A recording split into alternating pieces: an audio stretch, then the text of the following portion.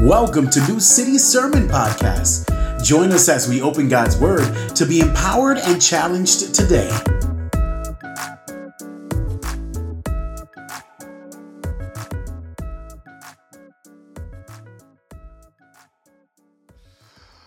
Good morning. It's good to be continuing in our series, but before we do that, I was thinking about a couple things just related to the dates. Right now, I believe it's March 7th, and Easter's only 4 weeks away. I mean, it seems like we were just at Christmas, and here we are. Easter is 4 Sundays away. That's crazy.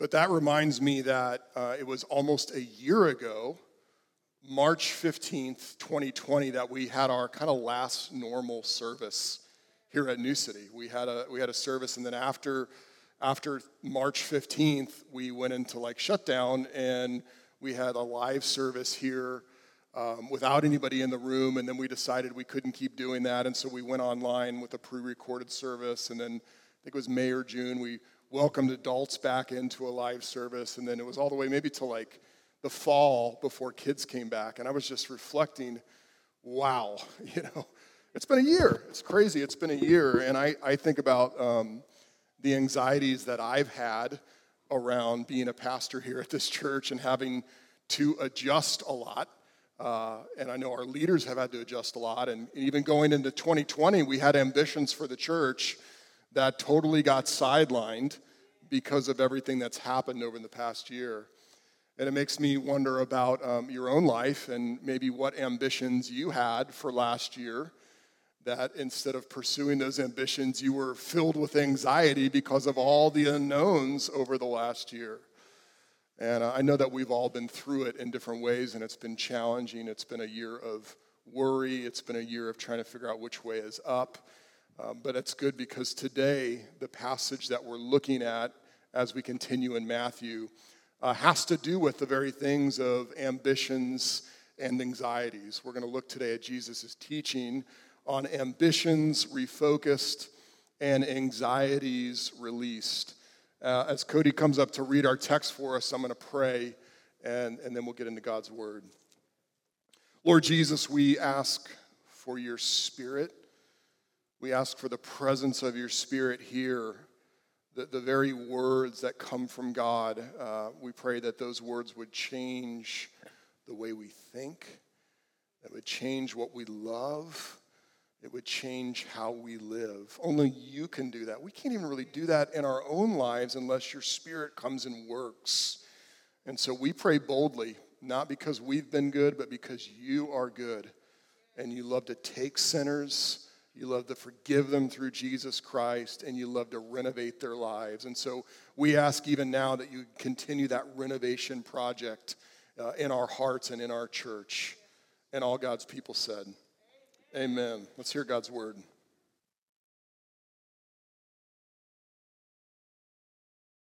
God's word together. Jesus says, "Don't stir up for yourselves treasures on earth, where moth and rust destroy, and where thieves break in and steal. But store up for yourselves treasures in heaven, where neither moth nor rust destroys, and where thieves don't break in and steal. For where your treasure is, there your heart will be also. The eye is the lamp of the body. If your eye is healthy, your whole body will be full of light. But if your eye is bad, your whole body will be full of darkness. So if the light within you is darkness, how deep is that darkness?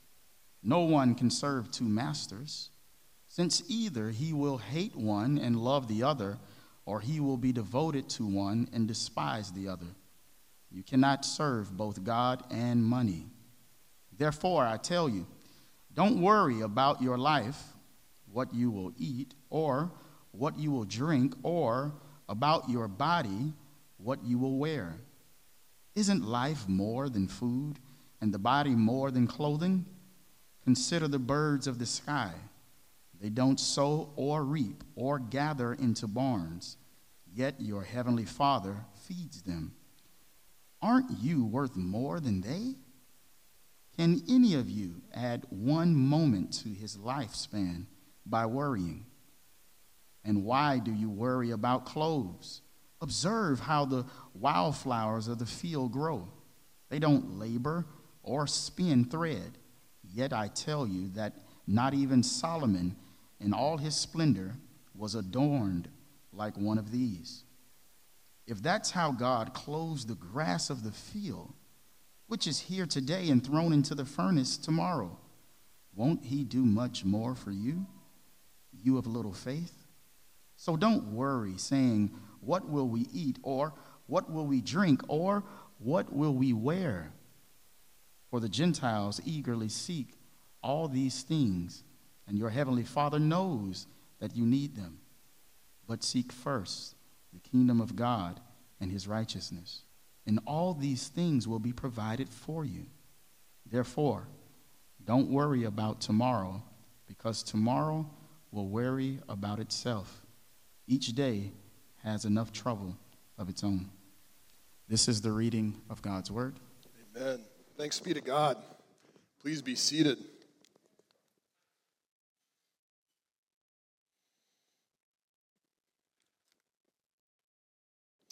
When it comes to living greatly, we all have ambitions. We have ambitions for our life. We have goals for our finances. We have a vision for our families and ambitions for our relationships. When it comes to living greatly, we all have ambitions. But sometimes those ambitions are misplaced.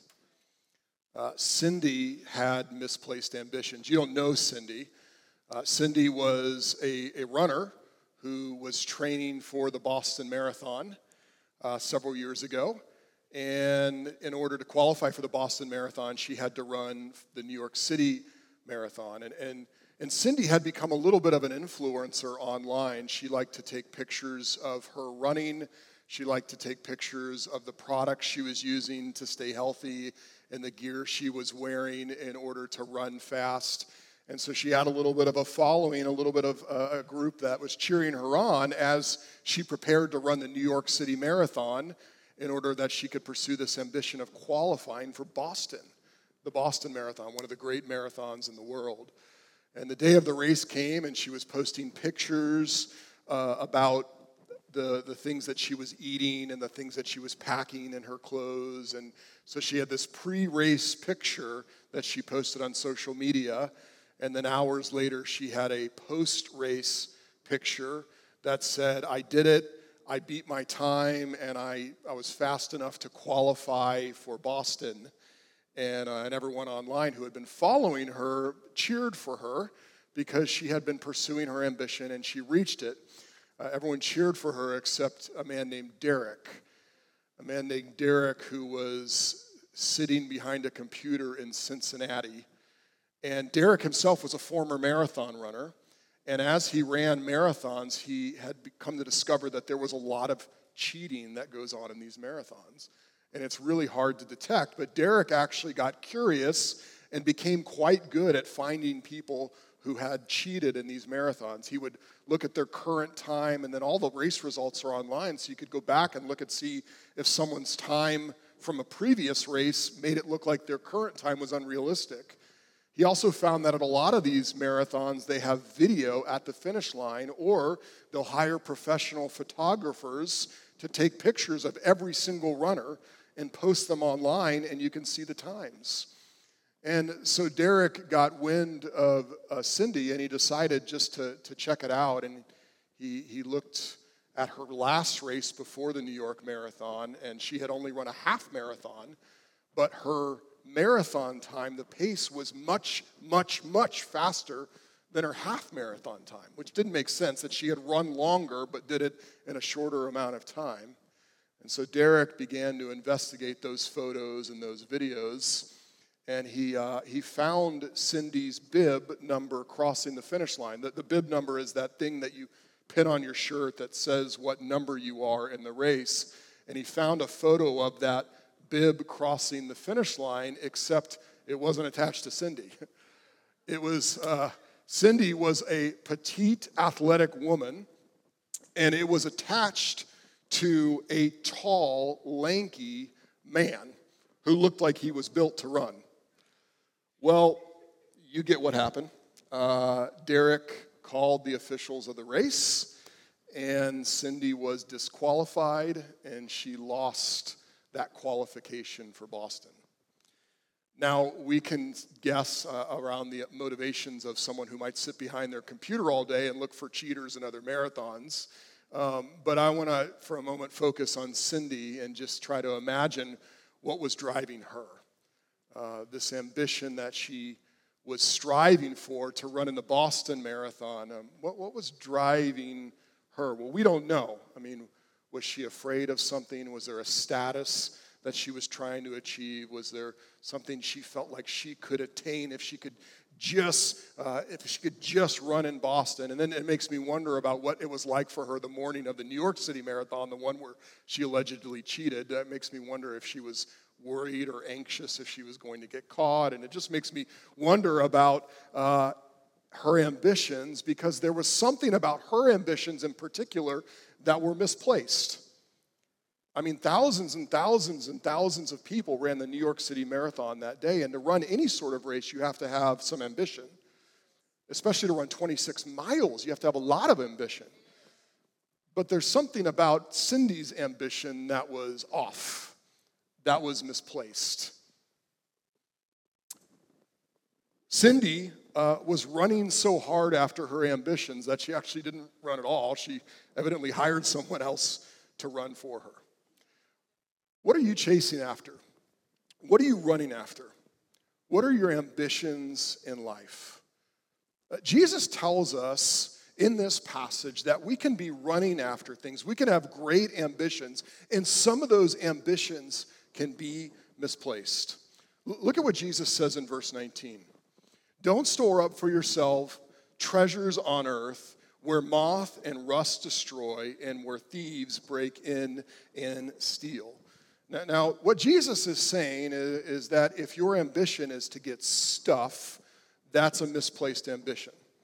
Because any material thing that you have is going to break down, rot out, get stolen, get lost, fail to meet your expectations, fail to fulfill you. Everything that is material in this world is not meant to fulfill you. In fact, right now, your stuff, it isn't even safe while you're at church. One of my friends used to say, listen, just because you're at church, don't think that your house isn't trying to figure out ways to break down right now. I mean, we might go out and your car might be stolen by the time we get done with church. But that's just the reality of having stuff. Jesus is telling us, don't store up for yourself treasures on earth where moth and rust destroy and where thieves break in and steal. And I think he's talking about material things, but I think there's a place for us to even say it's also immaterial things. Like when we chase after security, we can never quite get our hands on it. When we chase after comfort, we never quite get comfortable enough. When we chase after and run after power, we can lose that power as soon as we gain it. When we live our lives looking for pleasure, pleasure is great until we don't have it, and then we end up chasing it more. There's a sense where even the immaterial things of this world just get destroyed, get stolen, get lost, don't fulfill. But look what Jesus says in the next verse. But store up for yourselves treasures in heaven where neither moth nor rust destroys and where thieves don't break in and steal. One of the things that Jesus is saying is that you can't live just for this life. Now, I think as Christians we know that, but sometimes we forget that because our culture is so secular in the mindset that we forget that there's a whole life to come. Our best life is not now. Our best life is living in eternity with Jesus. And nothing in the new city, nothing in the new heavens and the new earth will break down, get stolen, rot out, rust, get lost, every moment of every day and the life to come for Christians will be absolutely fulfilling in the presence of God as we worship Jesus. And so what Jesus is telling us is, listen, anything that you place your ambition in, your ultimate ambition in this world, is an ambition that's misplaced. But when you place your deepest ambitions in God, in the purposes of God, in the promises of God, and living for God, then your ambition is rightly placed. But how do you know? How do you know where you're at? How do you know what you're ultimately living for? Well, Jesus tells us in the next verse, verse 22, he says, "For where your treasure is, there your heart will be also." Now the heart is the deepest part of who we are. It's our emotions, but it's more. It's like our deepest thoughts. It's our core identity. It's the place where we have those deep fears and longings and desires and ambitions. And if we begin to look at our heart, we can see what we really treasure. We can see what we really treasure. So in other words, in those moments when you're alone, what do you get worried about? What do you get deeply worried about? When you think about your life and you think about losing some things in your life and you have fears about things in your life, what is it? What do you say in your heart? Oh, I couldn't go on living if I didn't have this. Now, of course, we love our loved ones. We've all had to wrestle with losing family and friends. But sometimes there's other things that we long for that shake our identity. It's those things that are like power and security and status and comfort and wealth and money and all those things that we go, if I don't have that, life wouldn't be worth living. How about this? How do you measure other people? One theologian said, think about how in your heart you measure other people. Like, is it because of their family situation? Is it because of their comfort? Is it because of how much security that they have that you either think they deserve or don't deserve? Those are hard questions to answer, but it's worth answering because if you do answer them, you'll find out what your heart treasures.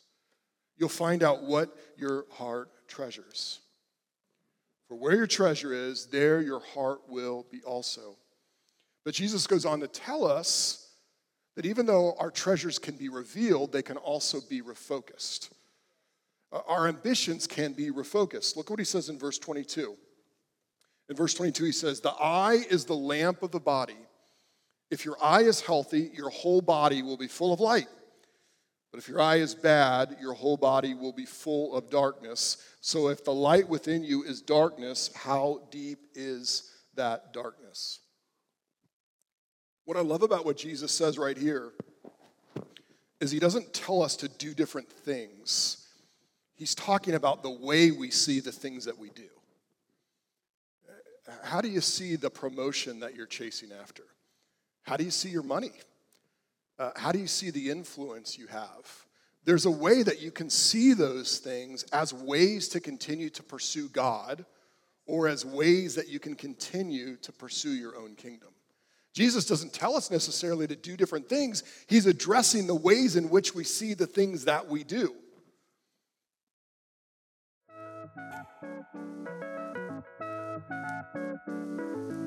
We hope you're inspired by God's word. What have you learned so far? As you listen, pray about applying it to your life. Let's continue in God's word.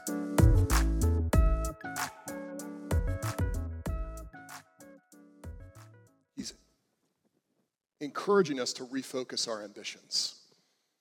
To refocus our ambitions. As you think about the things in your life, and as you think about letting Jesus come and be king over every area of your life, what area might you need to refocus in order to let him rule and reign over? Where you need to refocus your ambitions with the way you write checks, with the way you spend your time, with the relationships that you choose to have, with the friends that you have, with the energy that you use for certain things.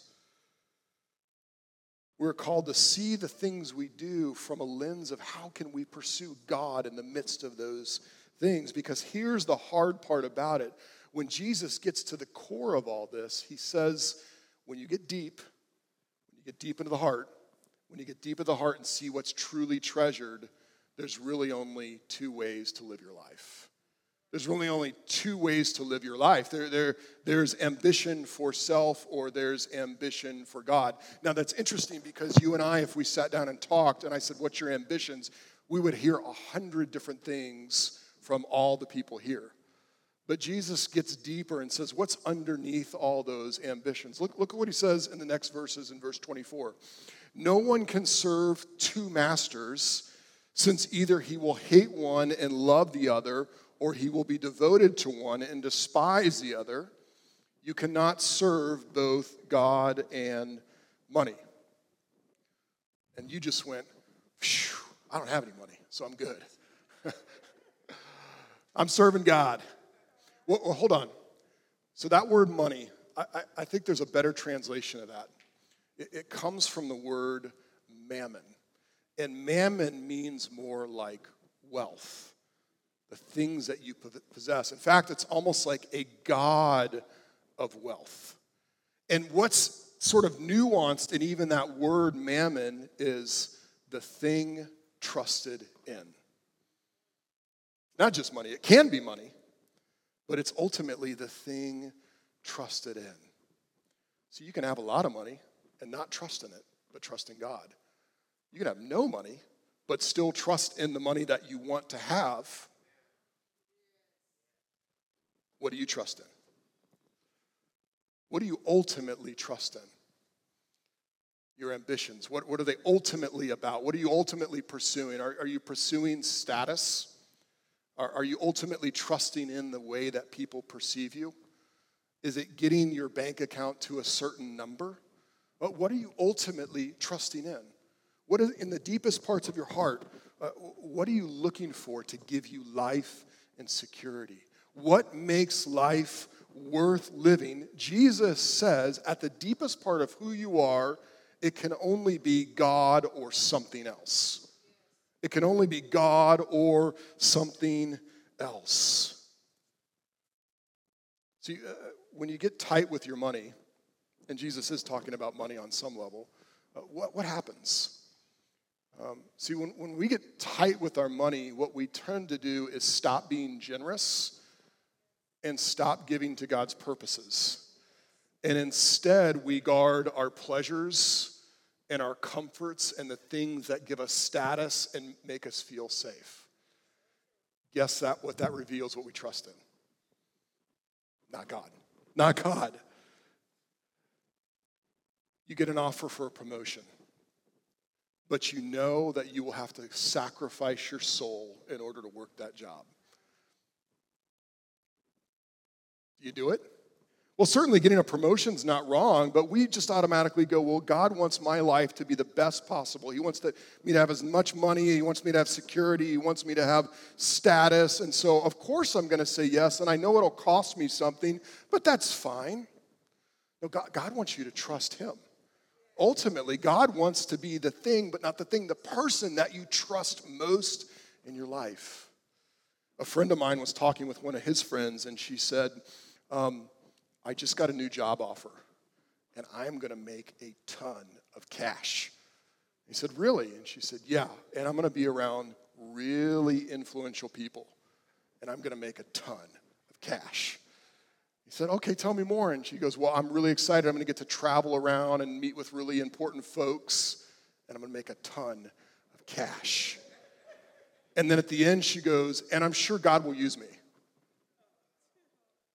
And my friend was like, be careful. Be careful. It's not wrong to take the job, but be careful by what you're saying. I can already see that you're starting to trust in something and tack God on the end rather than trust God first. Be careful. Well, let me be honest with you, because as we've gone through this, I have no doubt that you feel a little bit of anxiety as we're talking about these things, right? Because if you start living generously, if you put your ultimate trust in God, you go after the things of God before you go after the material things of this world, a little anxiety comes up in you and you go, well, who's going to take care of me, right? Who's going to take care of me? Look what Jesus says next, though. In verse 25, he says, therefore I tell you, don't worry about your life. Now, here's what's interesting. Everything Jesus said from his perspective is meant to give you freedom about not worrying about your life. That's why he says, therefore. You have to look and see what the therefore is there for. He's connecting it back with everything he's just taught us, and it's supposed to give us freedom to say, I don't need to worry about my life. But for some reason, it makes us anxious, doesn't it? So we need more. We need more from Jesus, and he gives us. He gives us more. He says, therefore, I tell you, don't worry about your life, what you will eat or what you will drink, or about your body, what you will wear. Isn't life more than food, and the body more than clothing? First of all, you have to talk to yourself a little bit here. In order to release your anxiety, you have to talk to yourself. And you have to say, self, my life is more than. My life is more than the amount of people that follow me on social media. My life is more than the number of clients I have in my business. My life is more than my bank account. My life is more than the status I have. My life in God's eyes is more than anything that this world offers me. My life is more than. My life is more than. But look what Jesus says. He didn't say all that stuff that I just said. He said, don't worry about your life, what you will eat or what you will drink, or about your body, what you will wear. He said something much more basic, something much more lower on Maslow's hierarchy. Life is more than food, and the body's more than clothing. There's something that we think living greatly looks like, and it excludes suffering. We can't walk through life with needs and still live greatly. But Jesus teaches the exact opposite, and he actually lives the exact opposite. If you think of two of Jesus' greatest moments of living, one was when he was tempted in the wilderness and went 40 days without what?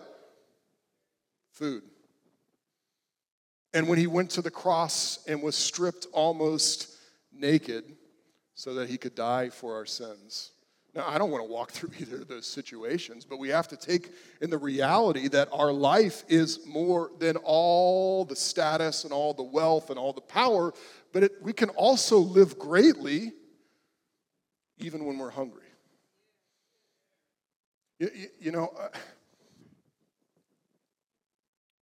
We look up to people who have walked through suffering and go, wow, that's amazing. But yet it gives us anxiety, rightly so. It gives us anxiety when we think about ourselves walking through suffering. But we have to trust God that our life is more than anything else, more than anything that we would think gives it value, because as creatures who are made in the image of God, God values us as his creatures. Look at what he says in verse 26. Jesus goes on and says, consider. Like, don't just look, think. Like, listen to the birds. Listen to them chirp. Consider the birds of the sky. They don't sow or reap or gather into barns, yet your heavenly Father feeds them. Aren't you worth more than they? The way that God has constructed creation is that it does not work unless he stays involved and intervenes, unless he stays committed to every creature and every species. And what Jesus is doing is saying, well, what's an unimportant species? Maybe a bird, right? Well, I think birds are beautiful, but he's saying to make the world go around, humans who are created in the image of God are more important. But if God, as the creator, has committed himself to birds, doesn't he commit himself to you? Who are made in his image, who are made with dignity and respect and honor, who are given the privilege of watching over God's creation. What that means is you are valuable to God. God has committed himself to care for you because he's made you. Too many Christians, we live with this deist worldview as if God started the earth and spun it around and then goes back and just lets things play out. That's mostly in our minds. God is so involved in every detail of your life, it would overwhelm you if you were able to see it. God cares more about your needs than you do. You can release your anxiety by trusting that your life is valuable to God, but also that it is in God's control and not in your control. A friend of mine, one of my great friends growing up, Frankie, he loved cars. And over, he'd talk about getting a Mazda Miata. If he could just get a Mazda Miata, everything would be set right in his life. I emailed him the other day. I was like, can I tell that story about the Mazda Miata? He's like, yeah. Well, as he got older, it switched from a Mazda Miata to a Jeep. And he's like, if I can get a Jeep, man, that's awesome. So he went when he was an adult and he got a Jeep. He bought it brand new on the lot. Drove it home, got home. A couple days later, he had to go back in and sign paperwork to make the Jeep officially his. Whether he was going either to or from the lot, it was on that trip, he got in a car accident. Someone switched lanes on him. It flipped his Jeep over. This thing that was supposed to provide security in his life, it flipped the Jeep over and he hit his head on the window. Now, he went to the hospital and he was fine, praise God. But about a month later, he started getting seizures. They couldn't figure out what was going on. Eventually, they figured it out. From the time he was a boy, he had this dead tissue on his brain. And when he got in the accident, it had dislodged it. That's all I'll say. I know you kind of grossed out. But he was able to get surgery and remove that tissue. And when he got the tissue removed, he said he didn't even know it, but he had bad sense of smell because of that dead tissue on his brain, and his smell got better. Now let me see if you catch the irony here. Frankie was not in control of his life. He thought, if I can only get this one thing, then that will make my life what it should be. And yet, on the very way to sign the papers to make it his, that thing gets destroyed. And yet, God worked in that situation so that he could find out there was something on his brain that was not right to ultimately get it healed and make his life better. We have no clue what's going on in our lives. We think we know what we need. We think we're in control. We are not. But we can release the anxiety that comes with wanting to control our lives by trusting that God is in control. Look how Jesus says it in verse 27. You go to that next one. Can any of you add one moment to his lifespan by worrying? What I love about this is this is in the Bible, this is from a Christian perspective, but this is just great advice, right? For anybody. You can't add anything to your life by worrying about it. You can worry about your health. You can plan and eat nutritiously, which you should, but you cannot ultimately determine when your life ends. I mean, you can plan with your money, which you should, but we don't know what's going to happen in the next few years with our bank accounts. We spend so much time worrying about things and stuff and health, and it's not bad to plan. In fact, we should work hard. We should plan. We should not be reckless. We should not be lazy. And yet, Jesus says, don't worry, because worry doesn't add one moment to our lives. Ultimately, we are not in control. God is in control. But when we don't live with that perspective of knowing that he's in control, Jesus says our faith, our trust is deficient. Look what he says in verse 30. It's how God clothes the grass of the field, which is here today and thrown into the furnace tomorrow. Won't he do much more for you, you of little faith? Now, when he says little faith, what he means by that is deficient faith. And so there's a sense where people trust God, but they have not learned to let that trust seep into every area of their life. So their faith is little in the sense that it's deficient. They haven't learned to live under God's care. They haven't learned to trust. But here's the good news for us. Look at what it says in verse 31. Don't worry, saying, what will we eat, or what will we drink, or what will we wear? Verse 32. For the Gentiles eagerly seek all these things, and your heavenly Father knows. Your heavenly Father knows that you need them. Your heavenly Father knows that you need them. What I love about this is it says, for the Gentiles seek all these things. It's kind of like saying the Gentiles, the people who don't know God as Father, they go after all the things. They think all the things are in their power to get and control, and that their life is only worthy if they get all these things. But it says, and your heavenly Father knows that you need them.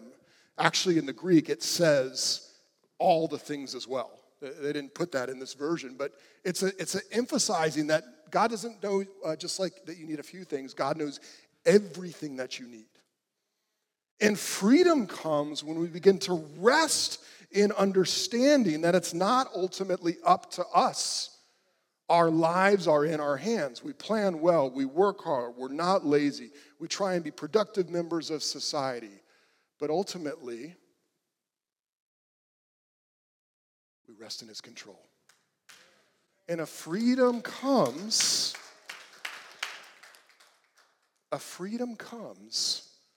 when we really rest in that. Such a freedom that we can make his kingdom our greatest ambition. We can run after God's rule and reign no matter what we're doing. Verse 33 says, but seek first the kingdom of God and his righteousness, and all these things will be provided for you. Seek first. Make it your greatest ambition to follow God and live out being a citizen of his kingdom. Now, you don't deserve to be part of this kingdom. You were a rebel who was shaking your fist at God. But because of his great mercy towards you, you were saved. Jesus' blood cleansed you. And now you've become a representative of God's mercy. You didn't love God, but God loved you. And now you are a representative of his love here on earth. You weren't righteous. You weren't walking, pursuing him. But Jesus was declared righteous over you, and now you are a representative of righteousness, whether it's in your neighborhood or your workplace or your family. You have been made part of the kingdom of God, not because of anything that you've done, but because of everything that Jesus has done. And here's the amazing thing. You are now part of God's commitment to show his kingdom here on this earth.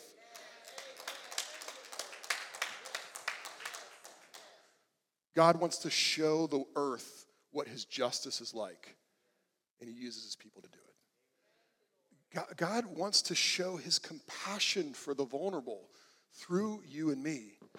God wants to show the world what it means to love enemies, and it comes to expression as you and I love our enemies. We have been made part of the kingdom, but God has chosen that the way the kingdom comes to expression in this world is through his people that don't deserve to be part of that kingdom.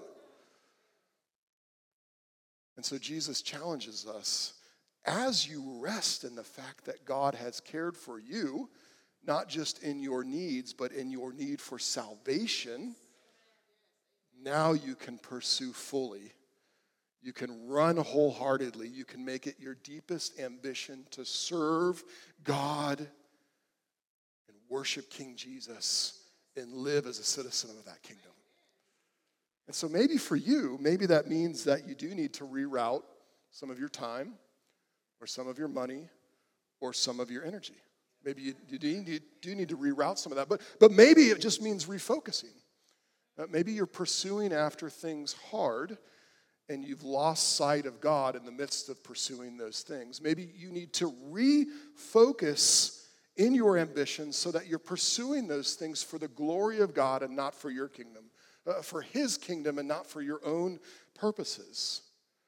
And see, that's one of the amazing things. As we let go of those things that we trust in, it actually helps us release the anxieties. Man, this money that I have, it's making me anxious. Give it away. Give it away. That's the crazy part of being part of God's kingdom. That's how you release anxieties, is you trust God and you live out generosity. And Jesus ends with this in verse 34. He says, as you live that crazy kingdom way, don't worry about tomorrow. Don't worry about tomorrow, because tomorrow will worry about itself. Each day has enough trouble of its own. Practical advice, but the only way we can really live that out is by resting in God's care for us. By believing what Jesus says at the very end of Matthew, that he'll be with us every day until this life is over and we meet King Jesus face to face. Where are you at? What are you running after? What's your deepest ambition? Where might you need to refocus your ambitions in the things that you're doing towards God? Where are your deepest anxieties in life? As we end, I want to invite you just to bow your head for a moment and take a moment before the Lord of just asking him, Lord, where do I need to refocus my ambitions? Lord, where do I need to release anxieties and trust you? And Lord, where can I renew my faith in your care for me?